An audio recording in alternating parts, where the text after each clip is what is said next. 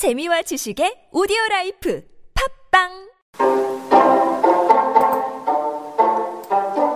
5월 30일 돈다방 미쓰리입니다. 여러분은 지난 5월 19일 토요일 날씨를 기억하시나요?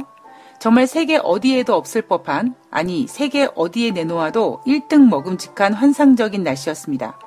아침에 산책하면서 오늘 같은 날이 365일 계속되었으면 좋겠다라고 바랄 정도였으니까요. 항상 이불 밖은 위험하다고 생각하는 저로서는 5월 19일 날씨가 지속된다면 밖에서 이불 안 덮고 잘 수도 있을 것 같았습니다. 서울 대기오염 상태가 심각해지면서 야외 활동을 포기하는 시민이 속출하고 있다고 하는데요. 아파트 단지 내에 설치된 놀이터는 이미 그냥 무늬만 놀이터가 되었고요. 따뜻한 봄, 가을 날씨, 한여름밤에 창문을 열어놓고 잠을 청하는 일도 이제는 쉽지 않습니다. 아이의 건강을 위해 어린이집도 안 보내고 재택근무하는 분들도 많아지고 실내에서 운동을 할 수 있는 운동기구들의 판매가 급증하고 있다고 합니다. 이러다가 서울이 고척돔처럼 되는 날이 올지도 모르겠습니다. 돈다방 미쓰리 시작합니다.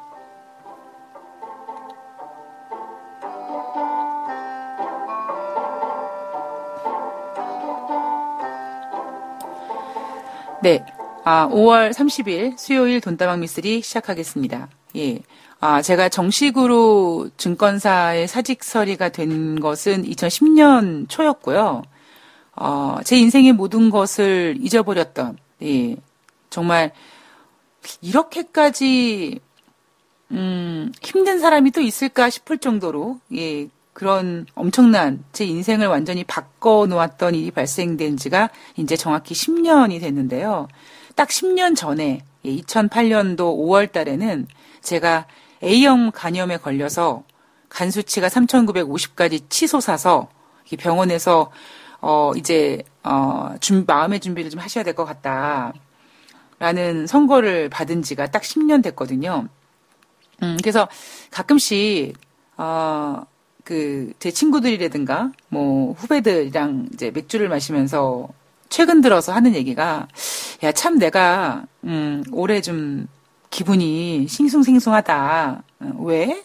그러고 물어보면, 그냥 그런 일이 있었던 일들이 지금 10년 됐잖아. 그랬더니 후배가, 10주년 됐구나. 이렇게 이야기를 해주더라고요. 자꾸, 방송에서도 제가 몇 번 언급을 해드린 것 같은데, 예, 2018년 올해는 자꾸 10년 전의 일이, 예, 떠오르고, 그 10년 동안에 제가 살아왔던 것들을 생각을 하면, 진짜, 뭐라 그럴까요?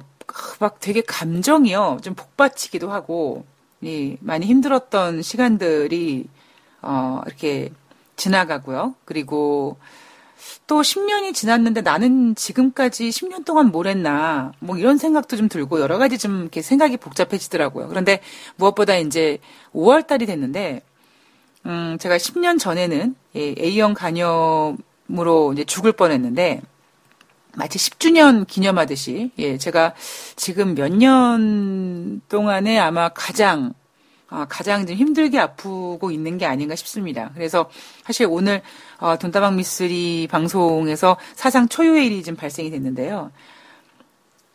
분명히 녹음을 했거든요. 녹음을 했는데 제가 이제 약을 먹고 이제 녹음을 하는 중에 횡설수설 막 정신줄 놓고 막 얘기를 해서 일단 1부와 2부를 녹음을 한 다음에 그냥 웬만하면 몸이 힘드니까 그냥 올리지 뭐라고 했다가 그래도 한번 들어봐야지라고 들어봤는데 이건 아무리 봐도, 예, 올릴 수가 없는 방송이어서 제가 다시 녹음을 해야겠다라고 생각을 해서 지금 5월 29일 저녁에, 예, 아마 제가 돈다방 미쓰리를 저녁에 녹음한 적이 아마 손에 꼽을 정도인 것 같은데요.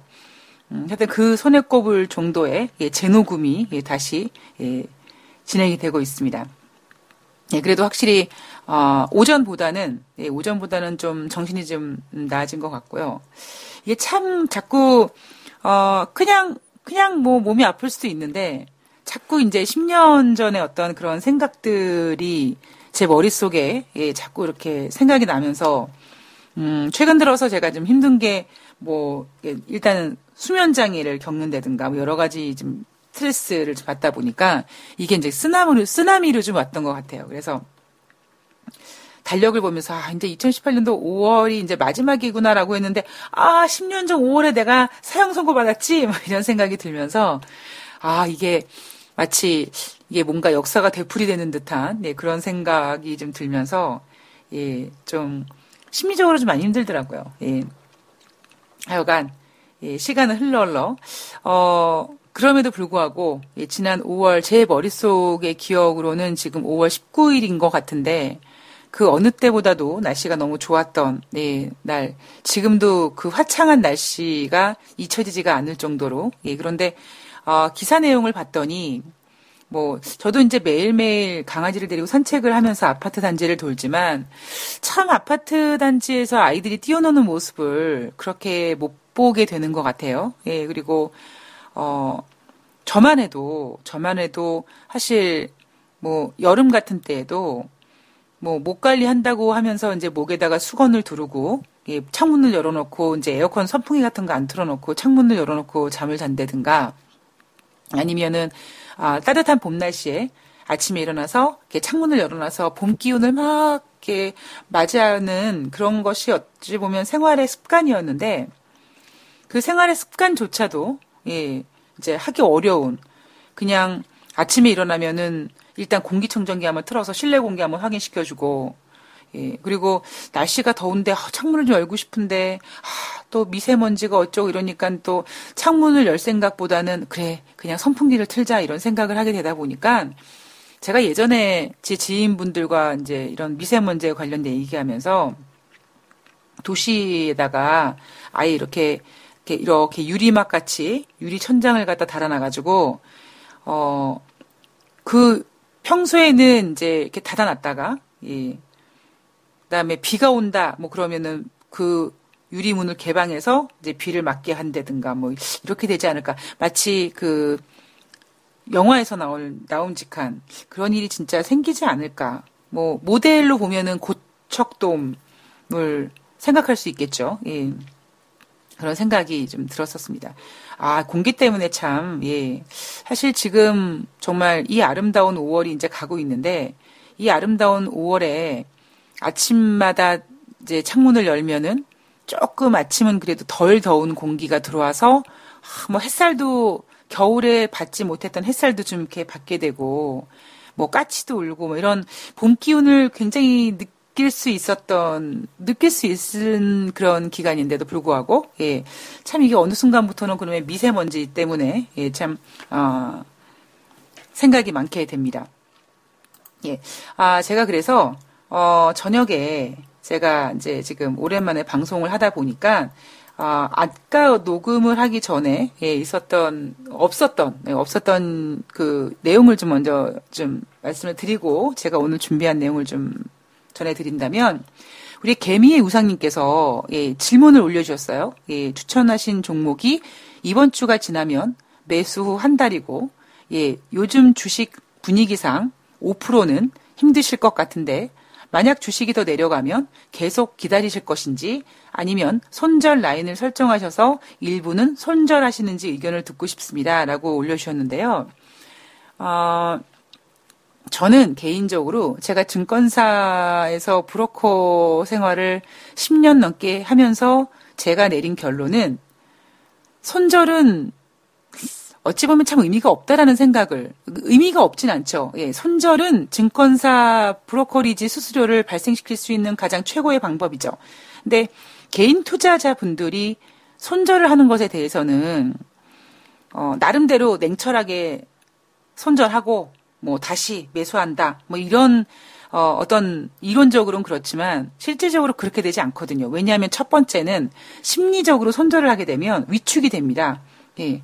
그래서 그게 쉽지가 않은데 그러다 보니까 저는 사실 이 손절이라는 부분에 있어서 다른 전문가분들은 손절이 필요하다라고 말씀하시는 분들도 계시지만 저는 손절은 필요하지 않다. 손절을 할 바에는 분할 매수를 하는 게 낫다라고 생각하고 있는 사람 중에 하나거든요.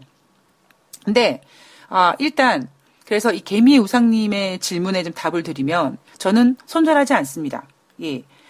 제가 방송에서 아마 그 유료 방송을 들으신 분들이 가장 원하시는 방송은 매일매일 뭐 굳이 그 종목에 대해서 언급은 안 하시어도, 언급은 제가 안 해드려도 뭐 대충 뭐 흐름이라든가 뭐 지난번처럼에 뭐 오늘 꼬리 정도만 만들어 놓으면은 뭐 분위기 나쁘지 않을 것 같습니다. 이런 정도의 멘트를 해줬으면 좋다고 생각하실 겁니다. 예, 그런데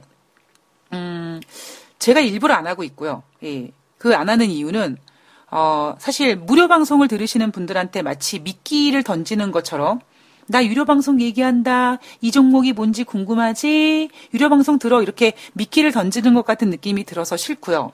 두 번째는 제가 어떤 중간중간에 그런 멘트들을 자주 해드리면 여러분들은 아마 미쓰리는 저렇게 생각하는구나. 그럼 안심. 나도 미쓰리 믿고 기다림. 이렇게 하실 수 있으실 겁니다. 그런데 저는 그렇게 저를 의지하는 거를 저는 원치 않거든요. 예. 제가 항상 말씀드리지만 저는 저로서의 최선을 다하고 그리고 그래서 제가 오히려 일부러 모의 투자를 하는 이유가 그냥 말로만 자, 저를 믿고 투자하십시오. 이런 게 아니라 같이 저도 똑같이 매매를 하고 그리고 제가 오히려 여러분보다 더 비싼 가격에 살 수밖에 없는 그런 상황 속에서도 제가 나중에 그 모의 투자 그 계좌가 캡처 떠서 올라가면 아마 여러분들의 계좌보다 수익률이 적을 수 있을 거예요. 그런데 저는 제가 수익률을 자랑하겠다라고 하는 게 아니라 그런 매매 과정을 제가 여러분께 전해드리고 싶고 그러기 위해서 제가 여러분보다 종목을 훨씬 더 비싸게 산다고 말씀을 드렸습니다. 만약에 제가 여러분들한테 이런 프로젝트를 하지 않고 저 혼자서 정말 5천만 원을 가지고 그렇게 분할 매수를 하고 매매했으면 저는 지금보다 평균 단가가 훨씬 싸졌을 거예요.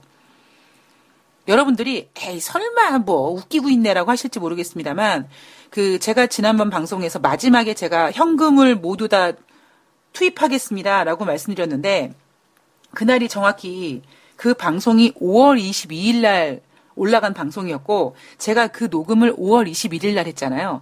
그러니까 저는 5월 21일 날 그 종목의 저점에서 사고 싶었지만 제가 여러분들보다 먼저 사기 싫어서 제가 산 다음에 그 신호를 가지고 여러분들이 사는 게 싫어서 제가 5월 21일 날 녹음을 하면서 매수를 한 게 아니라 저는 그냥 5월 23일 날 뭐 비싸든 뭐 더 빠지든 여러분들과 같이 비슷한 시간에 그다음에 같은 시간을 공유하는 매매를 하기 위해서 제가 5월 23일 날 매매하겠습니다라고 말씀을 드렸죠. 그래서 저는 오히려 나중에 제 계좌를 공개하는 부분에 있어서 그게 뭐 수익률 자랑이 아니라 여러분들이 같이 이렇게 매매를 같이 커뮤니케이션 하는구나. 말로만 제가 짓거리는 게 아니라 제가 저렇게 거래 내역을 공개하고 이러는 부분에 있어서 분명히 메시지가 있을 거다라는 거를 제가 전해드리고 싶어서 매매를 공개를 하는 거고요. 그리고 개미 우상님께서 뭐 이번 주가 지나면 매수한 다음에 한 달이고 뭐 요즘 주식 분위기 상에서는 뭐 5%는 힘들 것 같은데라고 이렇게 생각을 하셨는데 제가 이 부분에 있어서 여러분들께 정말 드리고 싶은 말씀이 너무나 많습니다. 예. 근데 그 방송은 제가 지금 이렇게 뭐 무료 방송이나 이렇게 뭐 무료 방송이 아니더라도 지금 갑자기 뭐 유료 방송을 통해서 그런 여러분들이 궁금해 하시는 부분을 말씀해 드린다면 이렇게 생각하실 거예요. 제가 그냥 뭐 예를 들면 뭐 위로를 해주는 거지. 뭐 이렇게 생각하실 겁니다. 제가 유료 방송한 종목에 대해 있어서 뭐 예를 들면 뭐 이러한 재료가 나왔는데 그때는 어떻게 움직이고 뭐 그런 거를 지금 제가 다 체크를 해놓고 있거든요. 그러니까 그거를 나중에 이제 제가 때가 됐다라고 싶으면 제가 5월 초부터 진행됐던 그 프로젝트 그때 제시됐던 종목에 대한 어떤 결과에 대해서 제가 진짜 프레젠테이션처럼 쫙 한번 풀어드리고 그 풀어드리는 과정에서 여러분들은 동참하신 분들께서 그땐 그랬지란 생각을 하게 되면서 제가 그땐 왜 그랬구나. 제가 그때는 그래서 그랬구나. 그때는 뭐 이렇게 했었어야 되는구나. 그리고 이거는 쟤는 이렇게 생각하는구나라고 지금 여러분들 머릿속에 궁금해하는 그런 내용들을 쫙 한번 정리를 해서 제가 이제 마지막에 피나레를 날릴 거라고 말씀을 드렸습니다. 그렇기 때문에 지금 뭐 5월 오늘 이제 30일이니까 5월 30일 날 뭐 이제 기간이 며칠 남지 않았는데 뭐 5%는 안 될 것 같고 이런 그런 그 부정적인 생각을 하지 마시고요. 첫 번째는 제가 항상 말씀드리지만 죄송합니다. 항상 말씀드리지만 마치 자 6월 4일 날 5%가 돼 있어야 돼. 이런 그런 단편적으로 그렇게 딱 두부 자르듯이 잘라가지고 여러분들을 올가미에 이렇게 엮지 마십시오. 왜냐하면 그건 저의 핑계가 아니라 저의 변명이 아니라요. 그렇게 따지면 전 이렇게 변명할 수 있어요. 그렇게 따지면 뭐 대체휴일 다 쉬었고 석가탄신일 쉬었고 그럼 그 이틀은 빼줘야죠. 저는 이렇게 반박을 할 겁니다. 그러니까 그런 식으로 뭐 5월 4일부터 6월 4일까지 딱 한 달. 지금 이제 5월 말인데 얼마 며칠 안 남았어. 이제 안 될 것 같아. 틀린 것 같아. 실패할 것 같아. 이런 생각을 하지 마시고요. 제가 분명히 드리고자 하는 메시지가 있다고 말씀을 드렸어요. 그 메시지가 거 보세요. 개인들은요. 매매하면 안 돼요. 라는 메시지가 아니랍니다. 아니라는 거. 그 점만 제가 말씀을 드리고 저는 손절하지 않습니다. 그리고 저는 일단은 뭐 지금 상태는 뭐 다 아시겠지만 저는 지금 5천만 원어치 모두 다 들어가 있는 상태고요. 지금 손실률이 마이너스 한 7% 정도, 마이너스 6에서 7% 왔다 갔다 하고 있고요.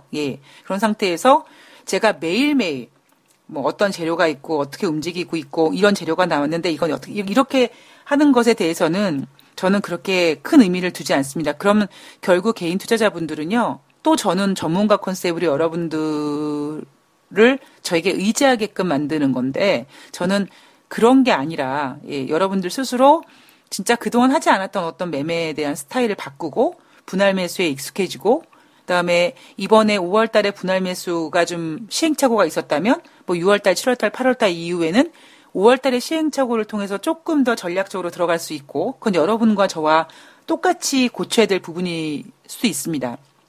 그리고 여러 가지 기법들이 작용이 될 텐데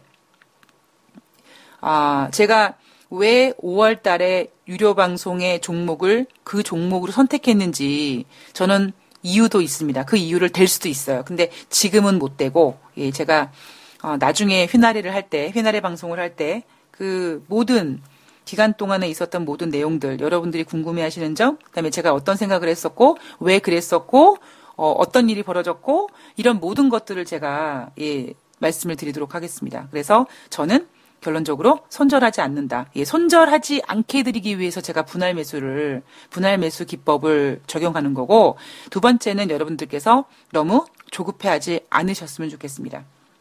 손절은 고점에서 여러분들 대부분 달리는 날에 갈아타라는 얘기 들으면서 대부분 어느 정도 추세가 살아있는 종목을 따라 올라가다가 테마주 따라 올라가다가 고점 잡고 하락하면 손절하시거나 뭐 힘들어 하시는 거 아닙니까? 그런데 한 가지만 말씀드리면 제가 왜 5월달 추천 종목을 그 종목으로 했는지 분명히 이유가 있습니다. 그리고 제가 첫 끝발이 개끝발이 되지 않을 것 같다라는 말씀도 드렸습니다. 그렇기 때문에 손절 안 할 거고 그리고 너무 여러분들 스스로 마치 6월 4일 때까지 뭐 수익이 안 나면 망한 거야 라는 식으로 단정을 안 지으셨으면 좋겠습니다. 그 왜 단정을 짓지 않아야 되는지 그건 제가 때가 되면 여러분들이 진짜 무릎을 탁 칠 정도의 답을 드릴 테니까요. 그때는 그때 방송에 참고를 해주셨으면 좋겠습니다. 지금 죄송합니다. 자꾸 오늘 제가 목이 가라앉아가지고 킁킁거리네요. 개미 우상님께서 좀 뭔가 좀 궁금하신 것 같아서 답을 드렸는데 개미 우상님뿐만 아니라 아마 그냥 손절이 익숙하신 분들, 그다음에 샀는데 올라가지 않아서 초조해하신 분들께서 항상 이렇게 궁금해하실 수 있는 질문이라고 저는 생각을 합니다. 그래서 우리 개미 우상님 외에 다른 분들도 이런 부분이 궁금하셨다면 좀 궁금증이 풀리지 않으셨나 싶습니다. 자, 오늘 제가 돈다방 미스리가 준비한 내용은요.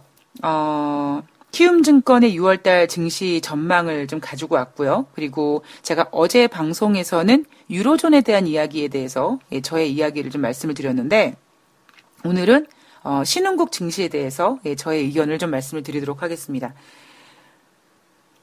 제가 참 이게 정말 뭐 누구 말 맞다나 일하기 위해 태어난 사람이라는 제가 이야기를 듣는데 웬만하면 이렇게 지금 몸 컨디션이 안 좋으면 목소리가 막 정말 다 죽어가는 이렇게 뭐 그냥 이런 뭐 이렇게 방송이 아니더라도 사적인 이렇게 통화를 할 때에도 막 뭐 자기야 아파 막 이렇게 해야 되는데 성격상 제가 아픈 거를 이렇게 좀 티내고 싶지 않고요. 왠지 막 능력 없어가지고 막 이렇게 아픈 걸로 이렇게 뭐 무마하려고 하는 그런 생각도 들고 그리고 또 제가 아픈 거를 티냈을 때 주위 분들이 막 걱정해 주시면 걱정해 주셔서 감사합니다.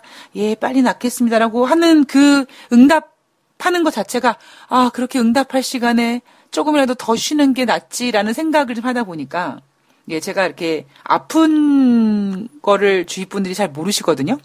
근데 특히 제가 아까 이제 뭐 오프닝에서 10년 전에 제가 A형 간염 때문에 죽을 뻔한 적이 있었었는데, 이제, 제 남자친구가 이제 미국에 있다 보니까 제가 A형 간염에 걸려서 생사를 지금 왔다 갔다 하고, 저승사자를 막 보고 막 이렇게 하고 오는데도 통화를 하는데 목소리가 이제 막 이런 거예요. 지금처럼. 그래서 내가 아무리 남자친구한테 뭐 오빠 간 수치가 어떻게 됐고 A형 간염이 어쩌고저쩌고 했는데 뭐 병원에 입원해서 뭐 의사가 이게 죽을 수 있을 것 같대라고 이렇게 얘기하니까 이게 그렇게 심각하게 들리지 않는 거죠. 진짜 뭐 옆에 있어서 병문안을 와가지고 진짜 다 죽어가는 얼굴을 본다든가 이미 얼굴은 막 그냥 황달 증세가 와서 눈알까지 막 노랗고 막 완전히 마탱이가 갔는데 이제 보지를 못하는 상황에서 목소리가 이러니까 제가 A형 간염 걸렸을 때도 그냥 남자친구가 그렇게 감흥이 없는 거예요. 남자친구 입장에서는 저한테 그 부분에 대해서 이제 불만을 토로합니다.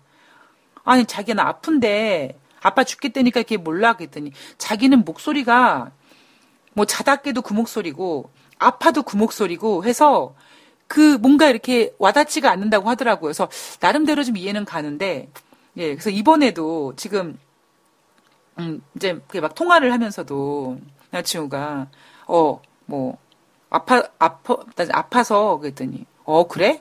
끝. 근데 이제 그쪽에 미국은 월요일 날 이제 메모리얼 데이여가지고 남자친구가 이제 회사를 안 나가고 아마 오랜만에 집에서 한국 드라마들을 이렇게 막 돌려보고 이랬나 봐요. 그랬더니 뭐 전화해가지고 여자친구는 아파서 죽겠다는데 뭐 어떤 드라마 봤느냐, 뭐 슈츠라는 드라마 봤느냐, 뭐 그 드라마 뭐 장동건 나오는 드라마인데 너무 미국 드라마 슈츠랑 똑같아 해서 별로라든가부터 시작해서 막 드라마 얘기를 하더라고요. 야, 참, 정말 여자친구가 아파 죽을 것 같다는데 자기는 열심히 막 하품 막 늘어지게 하면서 드라마 보다가 갑자기 내 생각나면서 통화했다고 막 그러는데 얄밉기도 하고 웃기기도 하고 그러더라고요. 예, 그래서 제가 이제 남자친구한테 빨리 좀 돈 좀 벌어서 빌딩 주대야지 제가 이런 얘기를 막 하거든요. 그러니까 남자친구가 뭐 어쩌고저쩌고 얘기하니까 그래 열심히 해서 빨리 빌딩 주대 이러는데 막 진짜 얄밉기도 하고 진짜 좀 여러 가지 막 서러운 생각도 들고 여러 가지 생각들이 좀 복잡하게 들더라고요. 예, 그래서 혹시 여러분들께서 저는 성격이 아니라 그냥 저는 아파 쓰러져도 목소리가 이 목소리이기 때문에 뭐 어쩔 수 없지만 혹시 돈다방 미스를 들으는 청취자분들 중에 여자분들 계시면은요, 예. 어떻게 연기학원이라도 다니셔가지고, 진짜 아플 때는 확실하게 아픈 척을 해야지만, 예, 남자친구라든가 남편이 진짜 정말 걱정하지, 그렇지 않고는, 남자들이 약간 단순하다 보니까 그걸 잘 모르더라고요. 예. 하여튼 그런, 약간 서러움을 느끼면서, 예, 그런, 지금 병치대를 하고 있습니다. 자, 오늘, 돈다방 미쓰리에서 준비한 내용을 좀 하나씩 풀어나갈 텐데요. 어제 교보증권에서 내놓은 6월달 증시 전망은 벤자민 프랭클린의 명언을 빌려서 이런저런 얘기를 했지만 결론적으로는 신중하자라는 전망이었죠. 그런데 키움증권에서의 6월달 경제 및 증시 전망은 일단 제목 자체가 강세 흐름 복귀 예상입니다.